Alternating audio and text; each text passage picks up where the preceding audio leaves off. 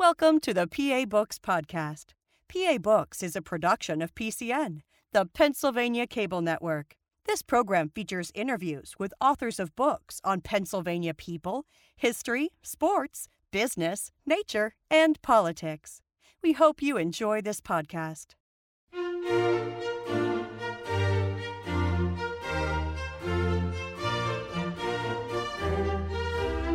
This week on PA Books, Ryan Brown, author of Pittsburgh and the Great Steel Strike of 1919.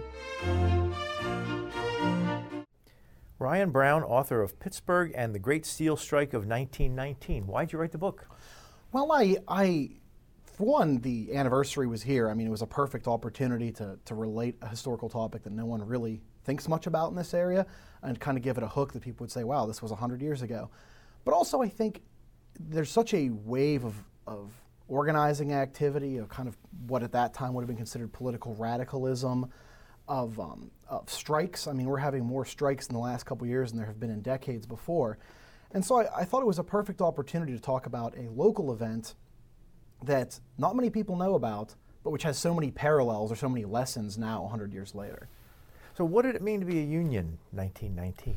Well, it was a lot different than it is now. I mean, in the 1930s, during the New Deal, the way that unions organized changed completely.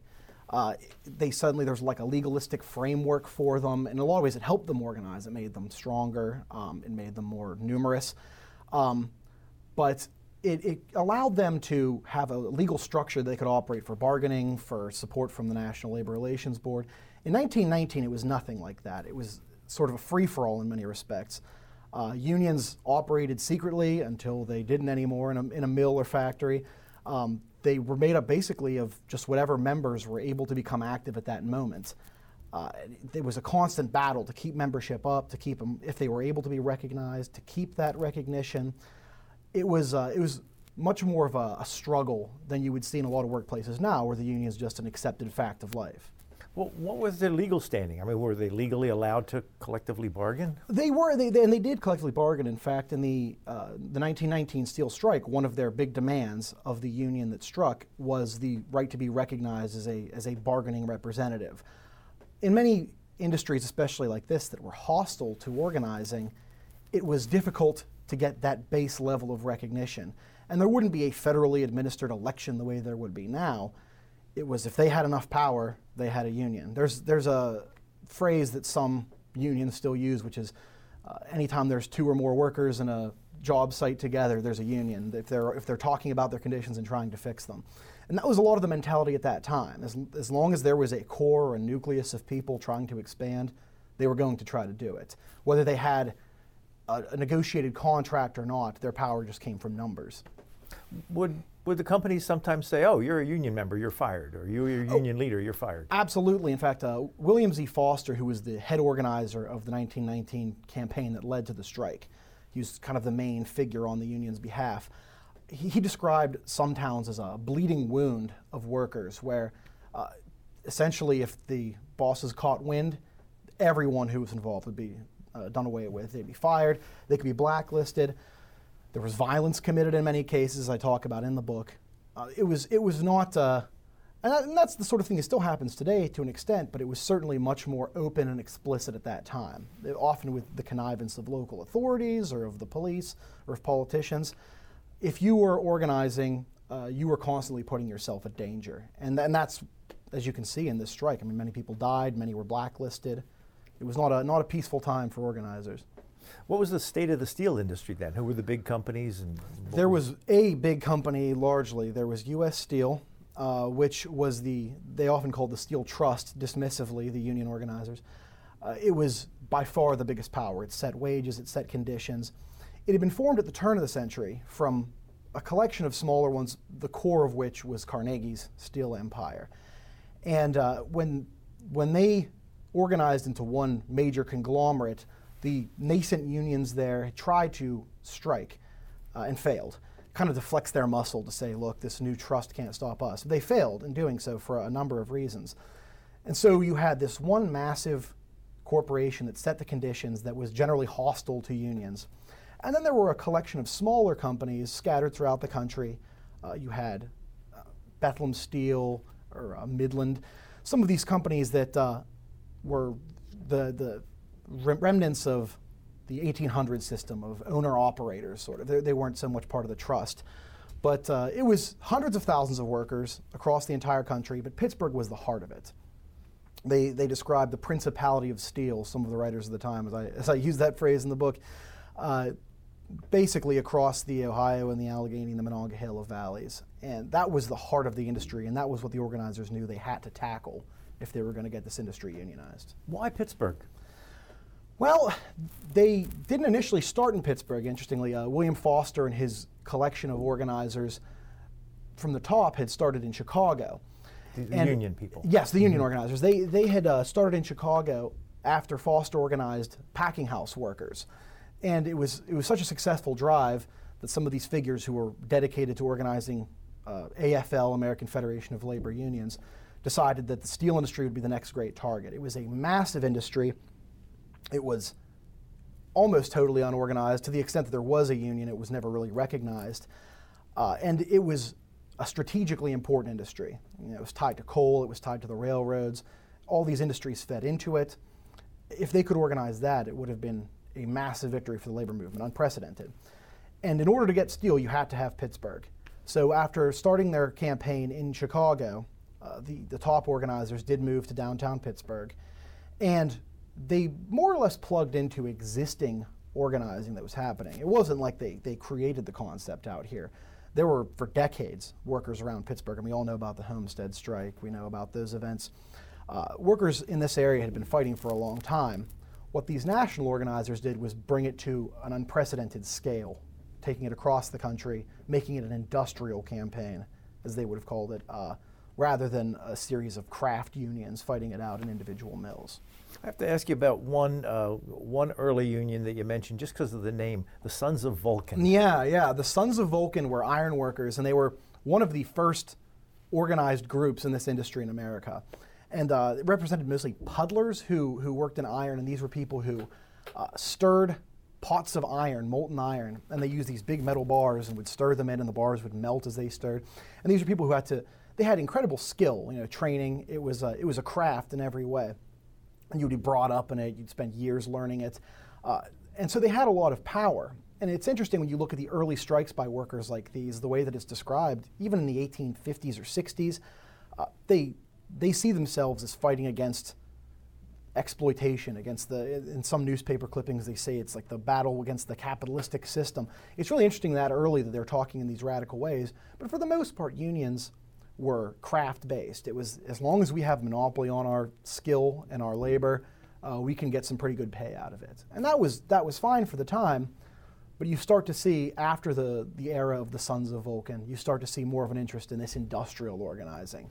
As the decades go by, it becomes clear that skilled labor wasn't going to be the wave of the future for steel anymore. It was going to be armies of workers running machines. And so the model they used had to change. If you were to walk around Pittsburgh in 1919, what would you have seen?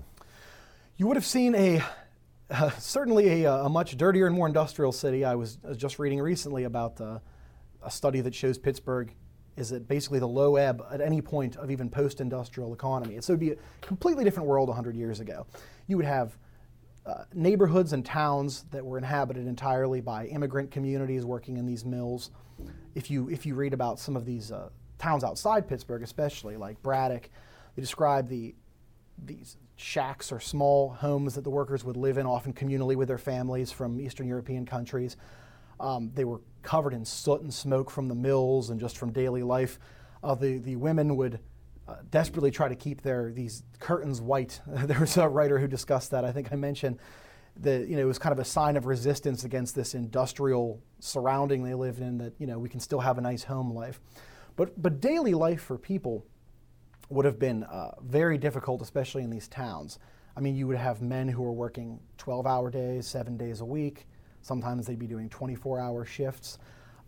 Their home lives often revolved around ethnic or cultural communities.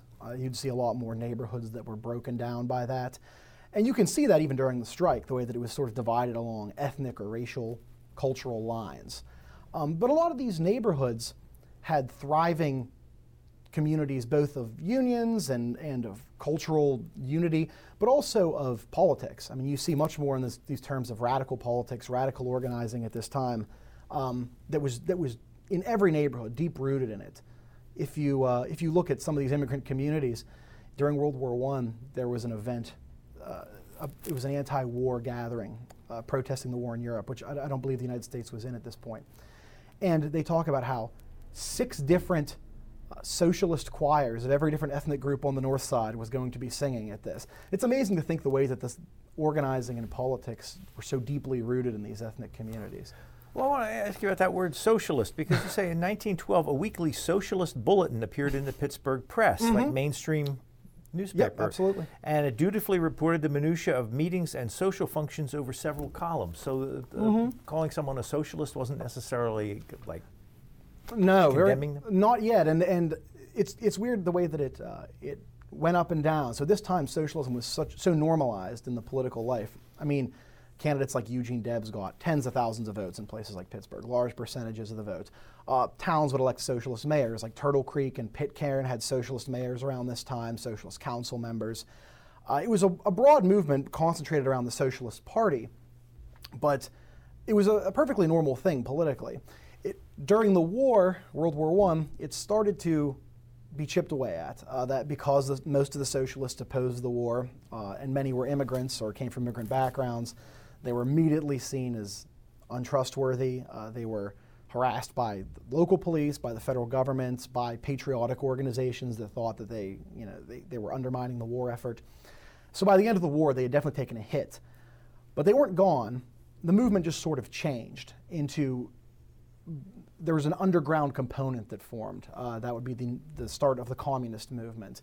And by the end of World War I, a lot of the people who'd been active were driven underground, were in jail. But the movement didn't go away. There was certainly more of a, I guess you could say, a difficulty openly proclaiming yourself a socialist for a few years after that. Well, in the years before that, before World War I, when it was okay to be a socialist, what did they believe in? Well, there were a few different ranges of belief. It wasn't a unitary movement or organization, certainly, nor is it today. You had people who were sometimes dismissed as socialists, which is people who wanted reforms. They were the kind of guys who would run for local office.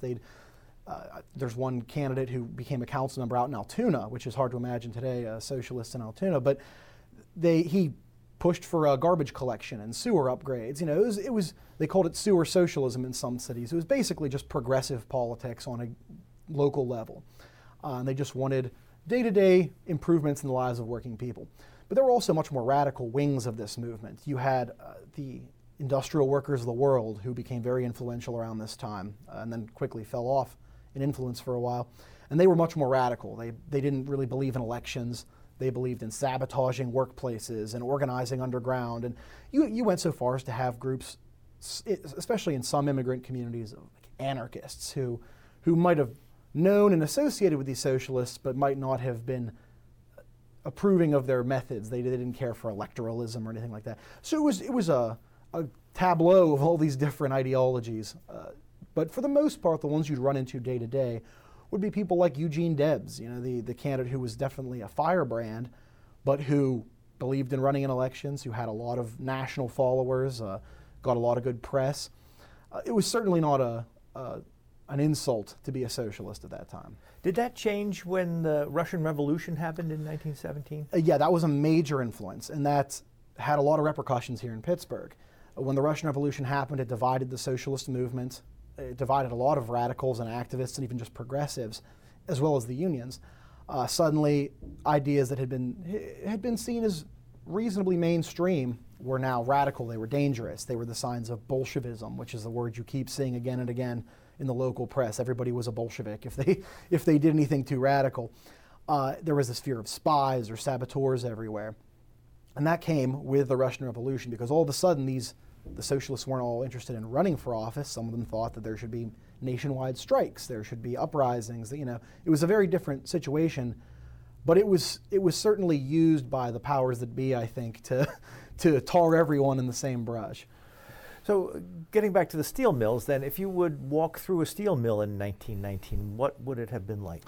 Well, it would have a lot of a lot of immigrant workers divided by their ethnicity, for one thing. If you look at the way that the workers were split up, different jobs were associated with different backgrounds, different skill levels.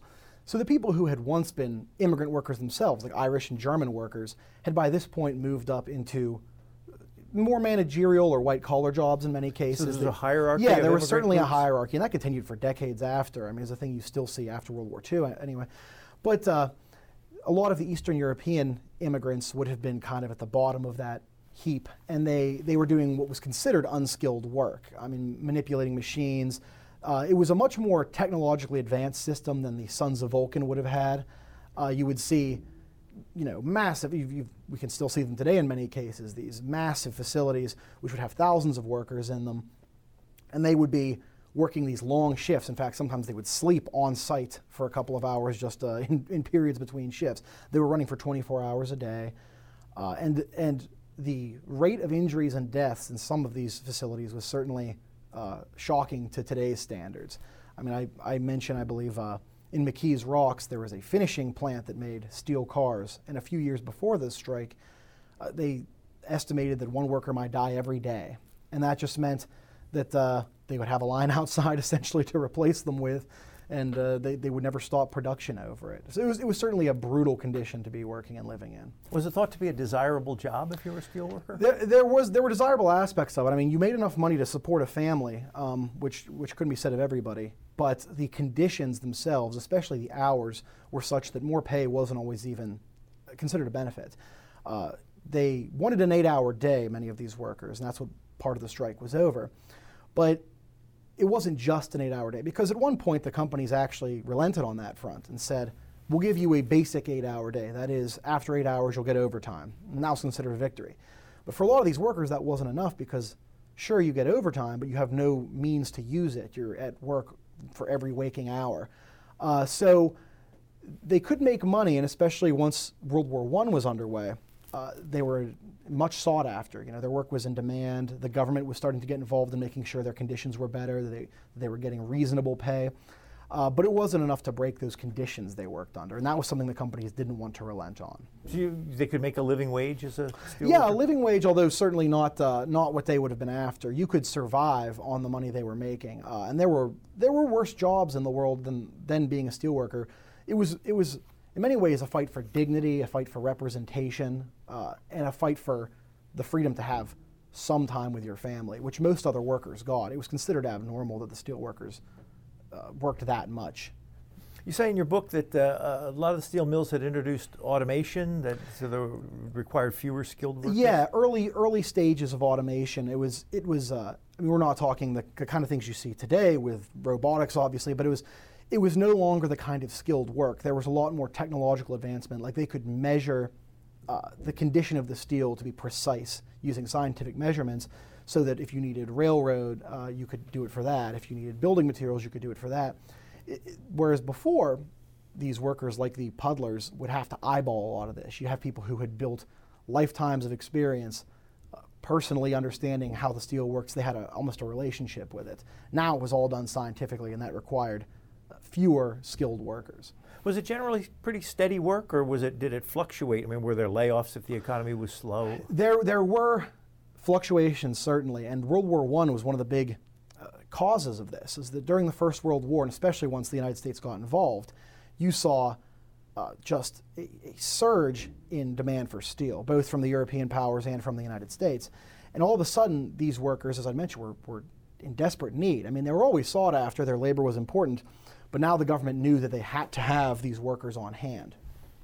And that meant that they would get better conditions, they would get support from the Wilson administration, that's President Woodrow Wilson, and you would see them getting a degree of, if not representation in their mills, and certainly at least of attention. And that meant that the federal government wanted to avert strikes. The federal government wanted to ensure they weren't walking off the job or seeking work elsewhere. So you certainly saw attention paid to their conditions in a way that wasn't being paid before. But after the war, they quickly recognized that that period was going to end. They were no longer going to be so desired by the government. They wouldn't get the same protections they had during the war. And that The later phases of the war are when the organizers launched that campaign, specifically because they knew they had to protect these gains they had briefly made. Did the mills hire African Americans? They did, not in great numbers, and it varied by location.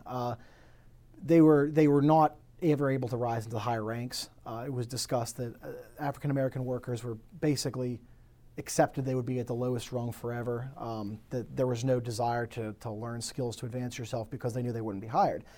And that extended in some ways into the unions. In many cases, the unions did not pay great attention to them. They weren't kept out of the union explicitly. William Z. Foster, the head organizer of the campaign, talks about that. There were active black workers at the mills, but they were few in number, and they were not treated with the same kind of respect as their white counterparts. And that became a problem during the strike because the companies were able to utilize that racial animus or that distrust toward breaking the strike.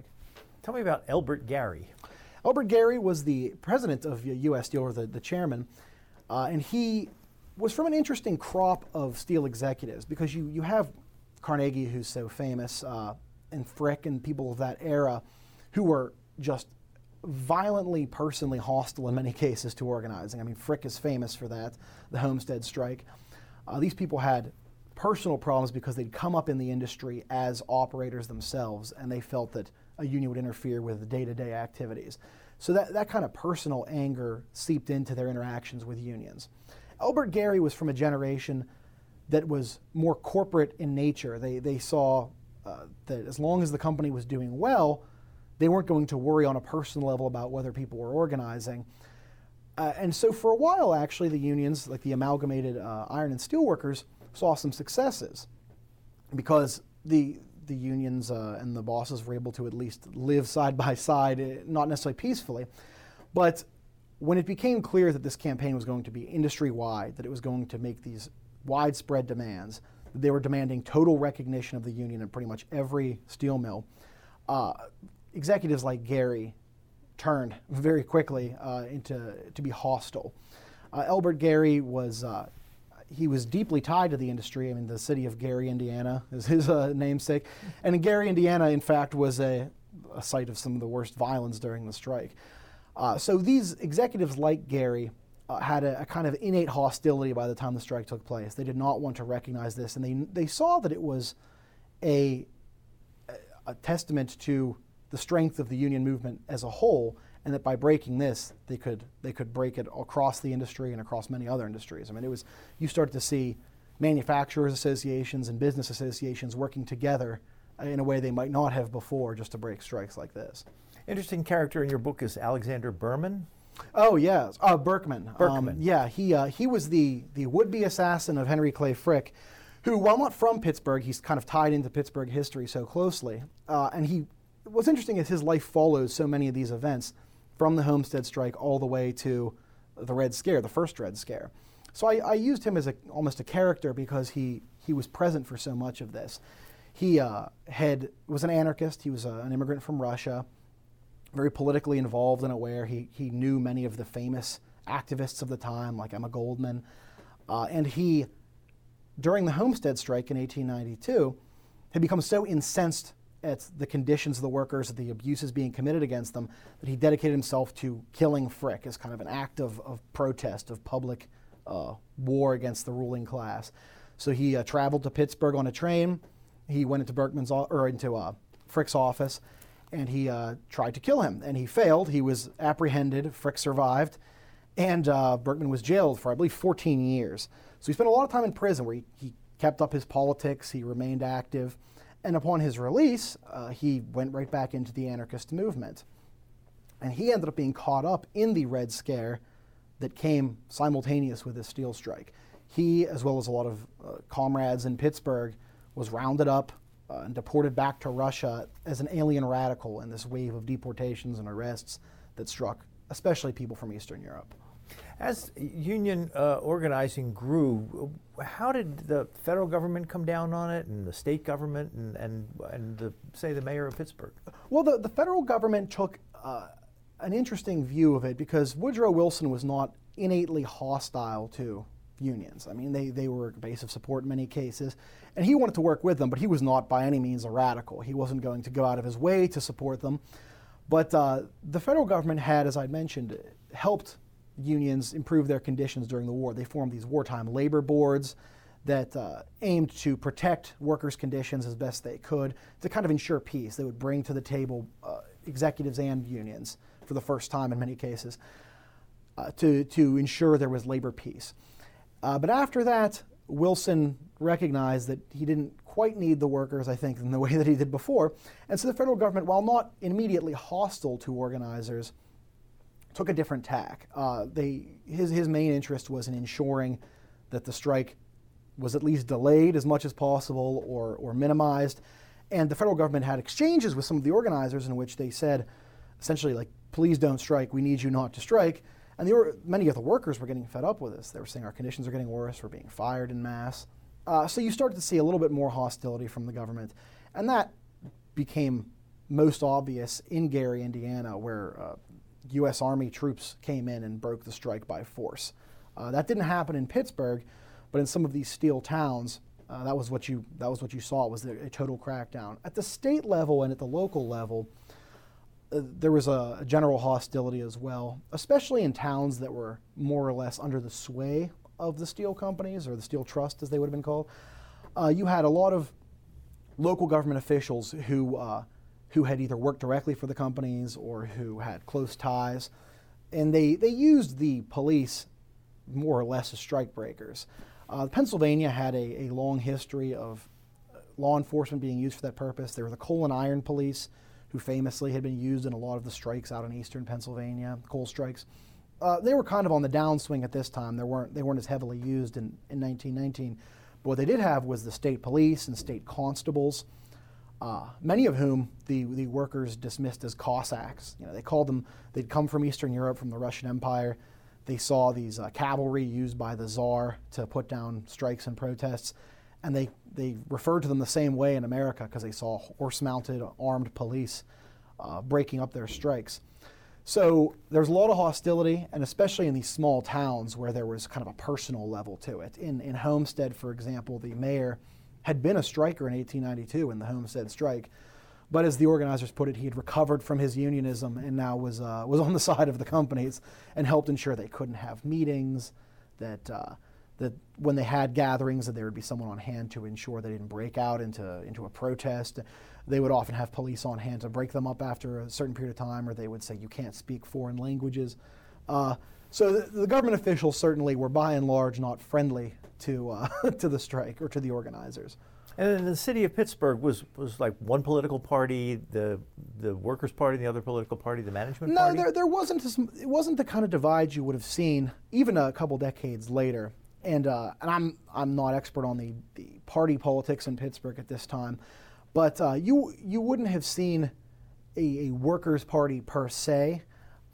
There was such a tapestry of these different workers' movements and parties and organizations. Certainly a lot of Democrats, there you would have seen them with ties to labor, but you also would have seen a lot of people being more loyal to these what might be considered radical or immigrant-focused parties like the socialists. And so the city of Pittsburgh itself was seen so much as the heart of the steel industry that it was almost unbreakable. Even the organizers themselves, I believe they described it as capitalism with a chip on its shoulder, that it was totally under the sway of the companies. And so even though the campaign operated from downtown Pittsburgh, a lot of the campaign itself focused on the towns surrounding the city, or towns like Braddock and Clairton, those kind of areas. That was where a lot of the action of the strike itself was. How did Pittsburgh come to be the heart of the steel industry? Well, a good geographic location. Certainly it was, head of the Ohio River, can be easily transported out of the country, good access to the East Coast. And there was this network of sub-industries, more or less, that fed the steel industry that surrounded Pittsburgh. So you had, for example, the railroads. All over Pennsylvania and West Virginia, the railroads took coal into the city. There were barges that would take it in. You had iron that came from the upper Midwest. The Mesabi Range in Minnesota was a big center of that. And you would see barges that went across the Great Lakes toward the area of Erie. So it was this network of related industries that fed into steel, and Pittsburgh was kind of perfectly situated at the heart of it. But there were a lot of other areas of the country that had steel industries, the Chicago area, even out in Colorado and like New Mexico. In that area, there were kind of small-scale industries that saw a lot of action during the strike as well.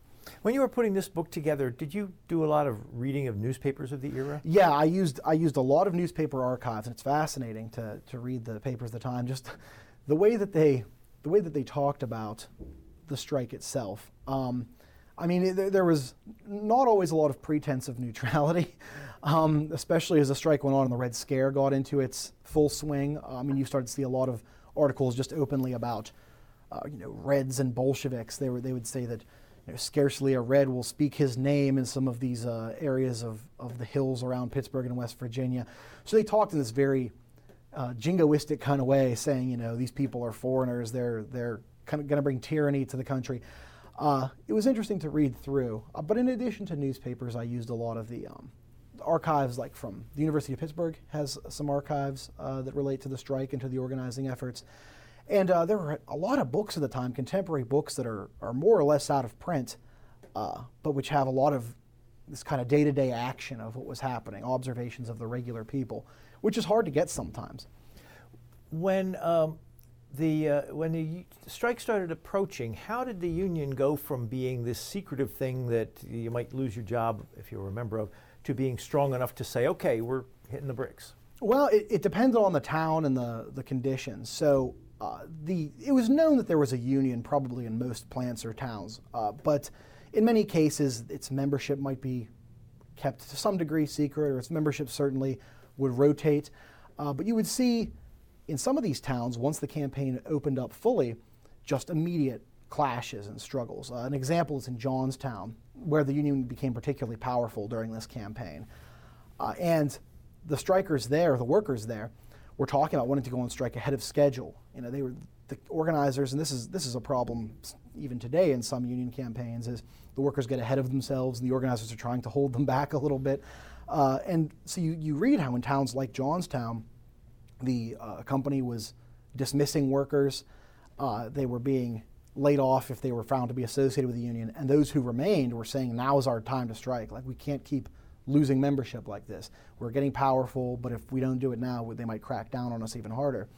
And you can see that kind of battle between someone like Foster, the organizer of the campaign, and the rank and file workers who were saying, we need to do this now. But in some areas, they didn't have quite as much penetration as in a town like Johnstown. And there, they might be broken by the authorities. There were some towns where the campaign, the organizers, basically had to leave them be for a few months because they just couldn't break through the wall of police power, of company power. So it varied by town, but you started to see a lot of these workers, in cases where they had made a lot of inroads, fighting to get the strike underway. What was the union? The union itself, well, so the campaign was interesting because the primary union you see when they talk about the strike was the Amalgamated Association of Iron and Steel Workers, a union that has not existed now for decades.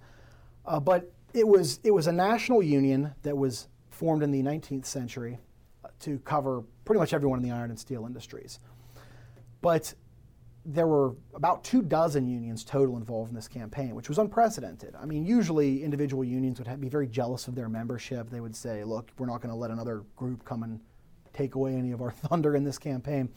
But these organizers saw an industrial opportunity, industrial organizing as it is called, where instead of doing these individual crafts, they would make the first steps toward an entire industry. And the way they did that was they had to bring all these individual unions on board. And that meant getting about 24 AFL unions to sign on to this big campaign that would be kind of spearheaded by the Amalgamated, as it was called.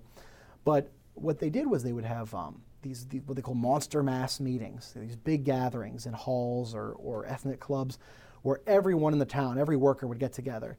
And then they would sign cards, and then based on their job or their specialization, they might be slotted into an individual union later. But it was kind of one of the first steps of this industrial organizing that you would see a lot more of in the 1930s. Was there a boss? A single boss? Yeah. There was certainly a perception of a boss. I mean, people talked about Gary as the individual. No, I mean the union boss. Oh, a union boss.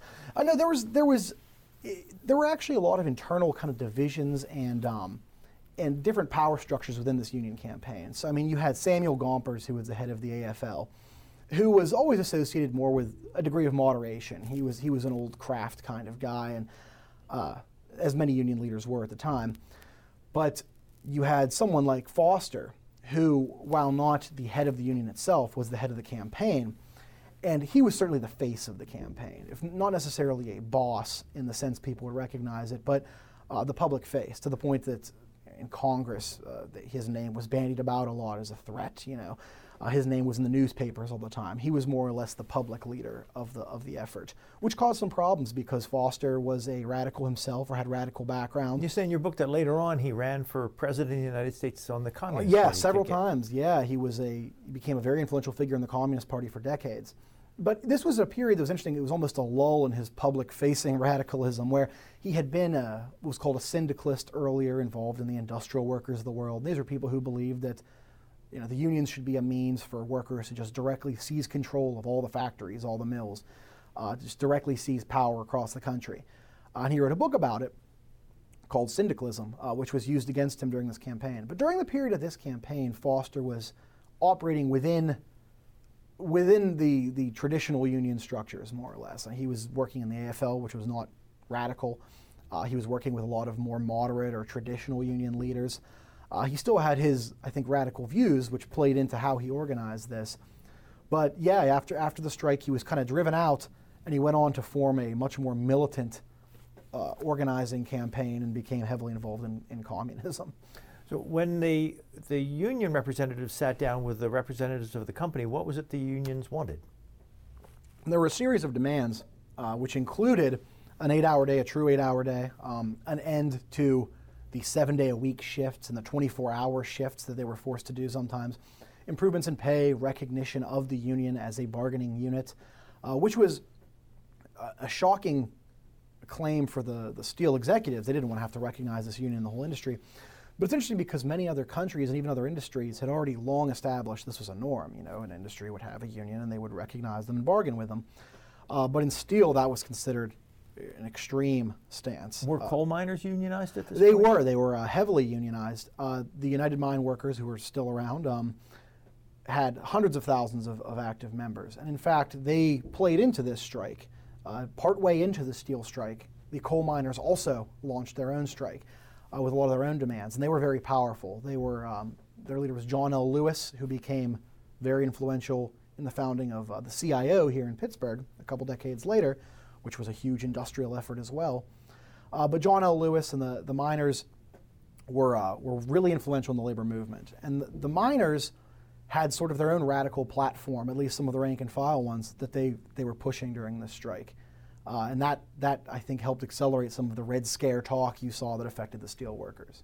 The Red Scare that you talk about, was there legitimate communist involvement with the unions? There was, certainly proto-communist, I guess you could say. I mean, the communist parties, there were two of them, themselves formed during this campaign. They were very new and were just getting off the ground. But there was certainly radical involvement. And I think that's an interesting thing that I like to stress in the book and just when I'm talking to people is there's a tendency, I think, when people talk about the Red Scare, either this one or the more famous one in the 1940s and 50s, to say like people were smeared as radicals. They were falsely attacked, and by people like McCarthy later on. And while that's true in many, many cases, I think it's important also to recognize that many of the people who were doing good work and important work in these campaigns were actually politically radical. And you don't need to necessarily shy away from that fact. It influenced a lot of the way they organized. And so you had Foster, for example, who obviously had at least a radical background. You had a lot of rank and file organizers who would read socialist newspapers, who might be active in that group, people who were affiliated with the IWW, the Industrial Workers of the World, who had done a lot of organizing in Pittsburgh. Pittsburgh was kind of one of their first big victories. So you certainly did see an influence. It was just, I think the danger was exaggerated or used as a weapon against the strikers. The idea that just because a few people are gathering in a club or talking about politics or organizing even a radical union, it was taken to mean there were plots and schemes, that they were going to overthrow the government or kill people. The example, I'd say my favorite example, is in Monessen, I mentioned in the book, where there was a labor march during this campaign. Miners and workers were going to just go on a march and kind of a rally. And federal agents descended on this area and arrested a bunch of people. And they claimed that Russians were going to take control of this march with machine guns and pistols and seize control of Monessen and raise a black flag and declare their loyalty to Lenin and Trotsky, which seems a little far-fetched given the area, but it was the kind of fear that was circulating among just about immigrants and about radical workers. Was there any connection between the communists organizing here in Pittsburgh and the communists in Europe? Well, there were certainly ideological connections. People who, the fault lines within unions and within the political movements broke during 1919, where people who had been more moderate, those kind of people who ran for elected office as socialists or who just believed in organizing unions, started to split from the people who looked to Russia as a model, an inspiration for workers in America. And that was the first step of the split between socialists and communists that you would start to see a lot more in the years to come. But there were certainly ideological connections. I mean, a lot of people involved in these unions or in these strikes did see Russia to some degree or another as an example to be looked up to.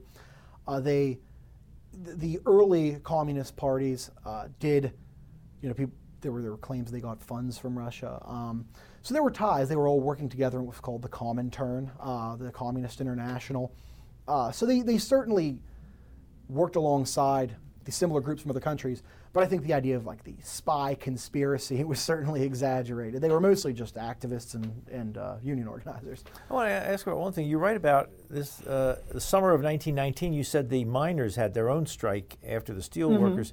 And you said the most militant coal miners across the country saw their chance to act, and they had a meeting and they endorsed a 60% pay cut, a couple of other things. But one of the things they endorsed was the Plum Plan, under which the federal government would nationalize the railroads and turn over half their profits to the workers. Yeah, so during World War I and after it, immediately after it, the railroads actually were nationalized, and just as a kind of a wartime necessity.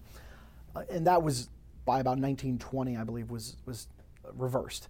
But the coal miners argued, they had said, there was an economist or a thinker named Plum who came up with this idea that the railroads should be held in common, publicly and by the workers. And that was seen as a very radical idea, and that was part of their premise. They also were accused of wanting to nationalize the coal mines. I was just recently reading a headline from 1919 where it was saying socialistic ideas among the coal miners, and the claim was that they were going to try to nationalize every industry. They were, this was like the front of increasing nationalizations. And it did sound very radical to people at the time, but it's worth noting that in other countries, like in Europe, like in Britain and in Germany, it wasn't that strange for unions to call for these kind of reforms. America was an interesting place at that time, where even though we had nationalized the railroads, that was suddenly seen as the influence of Bolsheviks as soon as the war was over.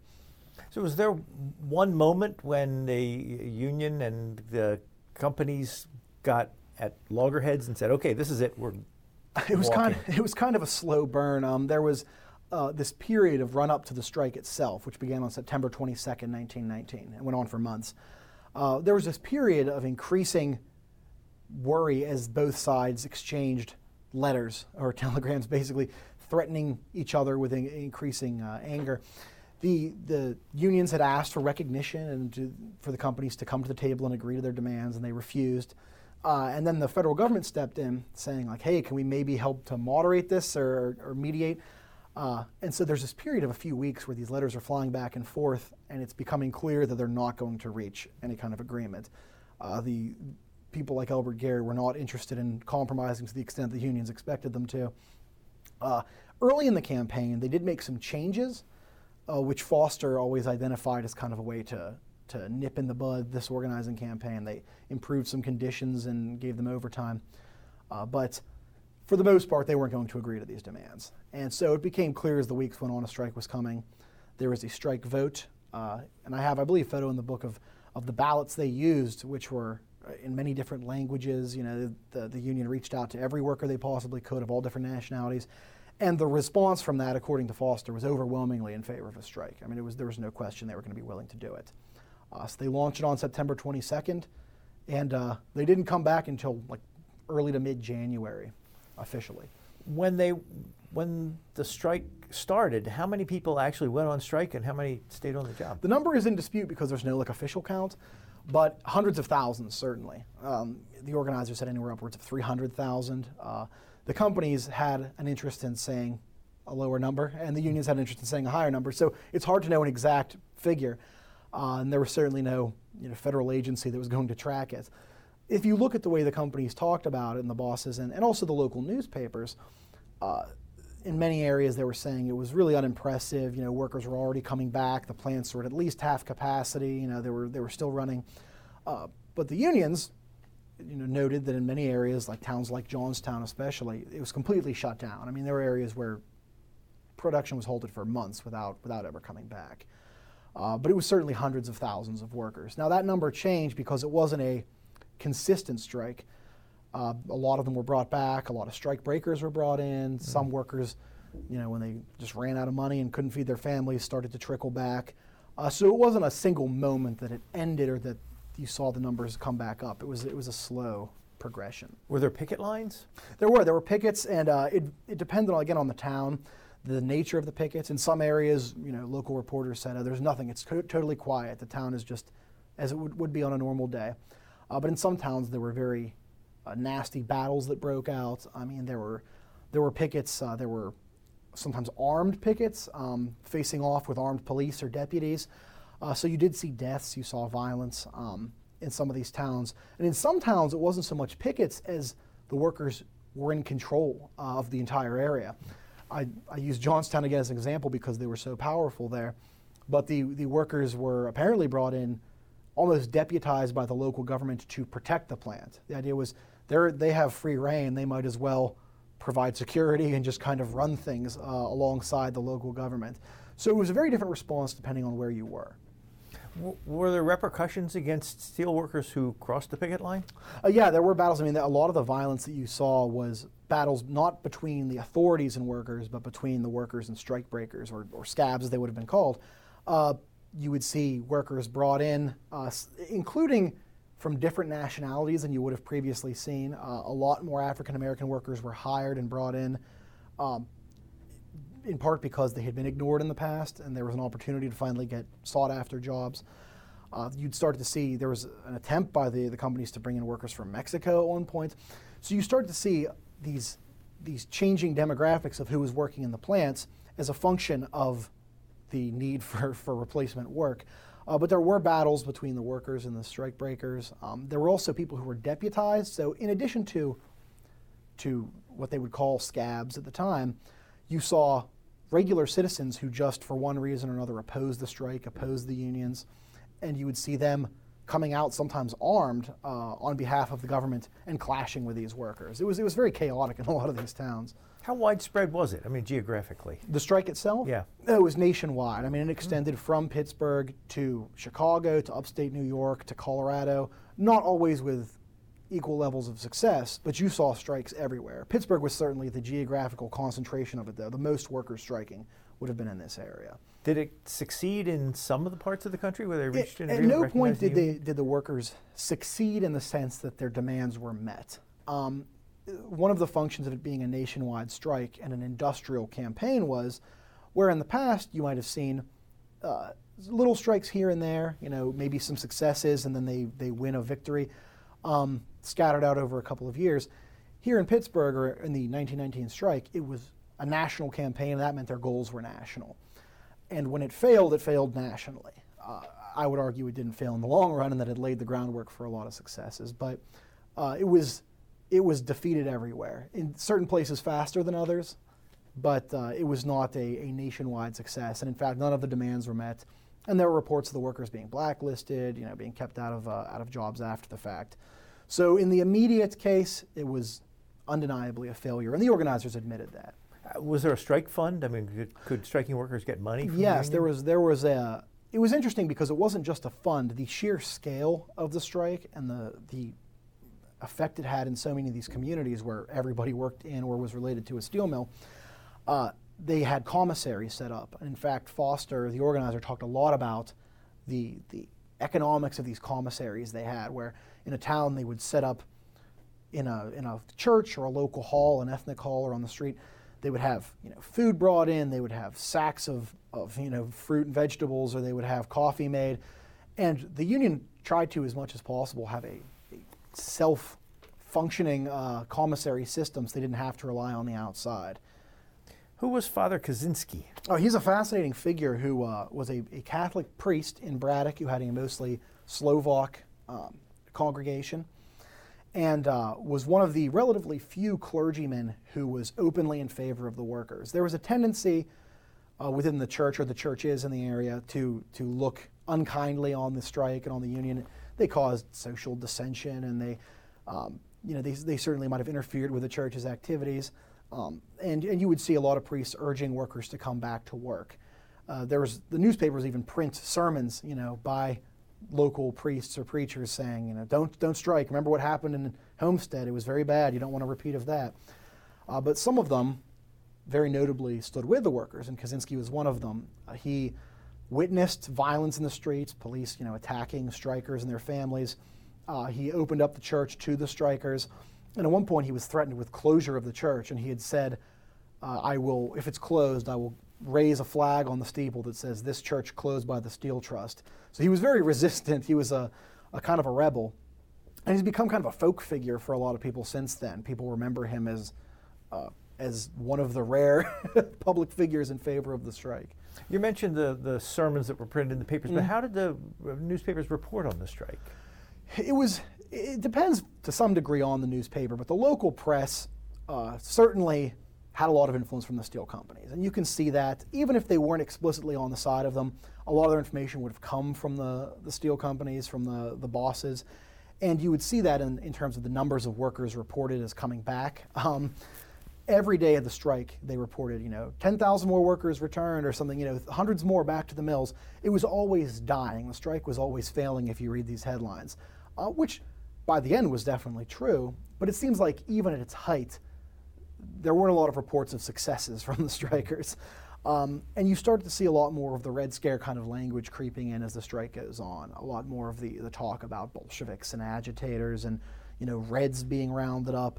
Often in the context of labor trouble. So even if they would just be, say, federal agents come and arrest some radicals, there would always be mentions of, like, with ongoing labor unrest, there might be ties. It was a lot of the reporting was more or less sensational about the nature of the strikers themselves and of the strike.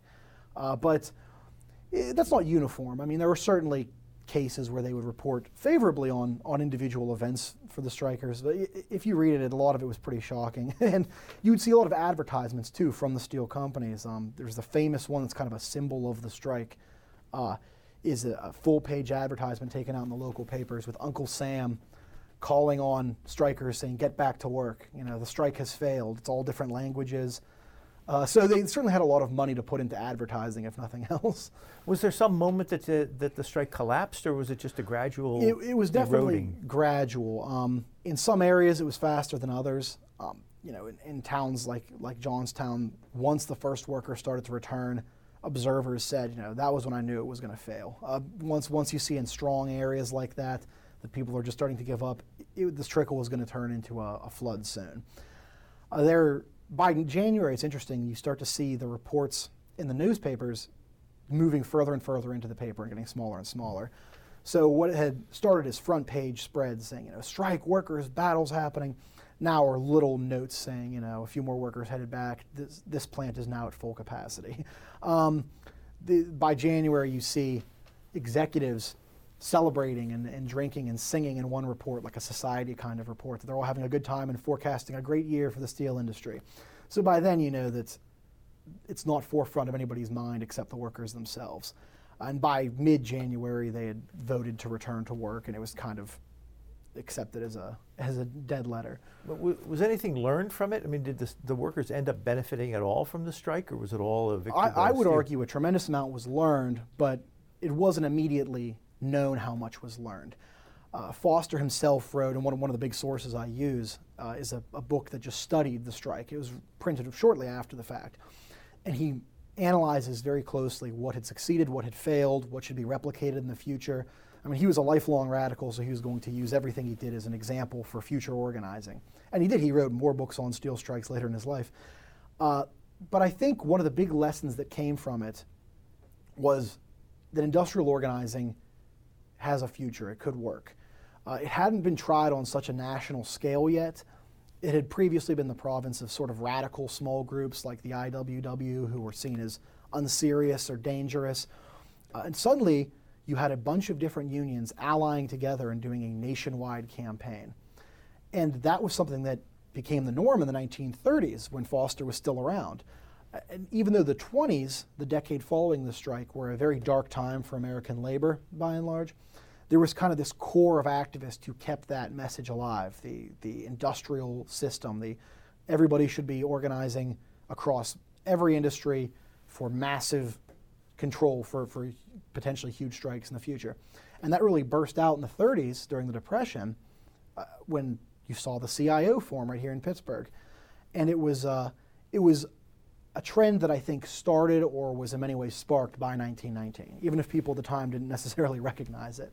When the strike collapsed and the steel companies won, did they go through a round of cracking down and showing them who's boss and punishing the workers? Yeah, and not just in steel, interestingly. I mean, there were certainly blacklists. There were people who never came back to work. There was a change in the kind of people who were doing the work. But you also saw throughout the 1920s a general crackdown on organized labor. There was a lot of the use of these court injunctions to shut down strikes almost before they started. A lot of these business groups started working together in the 20s to wage legal or physical battles against organizing efforts. And so the steel strike in many ways, and a couple of the other strikes like the coal strike, I think, marked a high tide for a while of organizing. And after that, it was a crackdown period. And it certainly was, and even the radicals identified it that way. You mentioned about deportations. Yes. Yeah. And you have something in your book about the Palmer raids? Yes, yeah. There was a series of these government raids. People often think of the Red Scare in terms of the 40s and 50s and congressional hearings, but it started at this time with the Attorney General Mitchell Palmer, who cracked down after a wave of these kind of these fears of immigrant radicals.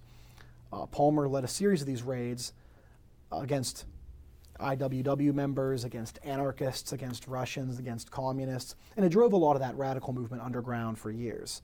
You wouldn't see them emerge as a national political force until, again, the 1930s, when industrial organizing picked up again. Is this your first book? It is my first book, yes. What made you want to try a book? Well, I worked in newspapers for several years. I still do a little bit as a freelancer, but I was a reporter out in Altoona for a few years. And I loved reporting, but the thing I loved most was writing, one, about labor stuff when I got the few opportunities to, but also history, local history. I just loved local history. I loved talking to older veterans or talking about some neighborhood that had long since changed. That was my favorite kind of stuff to cover. So I've always had this interest in telling people about the area around them. Did you know on your street was this meeting hall of radicals or a battle broke out? And this was an event that many people didn't know anything about. I also have always been interested in labor. I thought, hey, if I'm going to write about local history, I might as well cover something that I love and that people don't hear much about. Well, we are out of time. We've been speaking with Ryan Brown. He is the author of this book, Pittsburgh and the Great Steel Strike of 1919. Thank you very much. Thank you. You've been listening to a podcast of PA Books, a production of PCN, the Pennsylvania Cable Network. Full episodes of PA Books, as well as other PCN programs, are available to stream with the PCN app. Visit PCNTV.com or the App Store for details.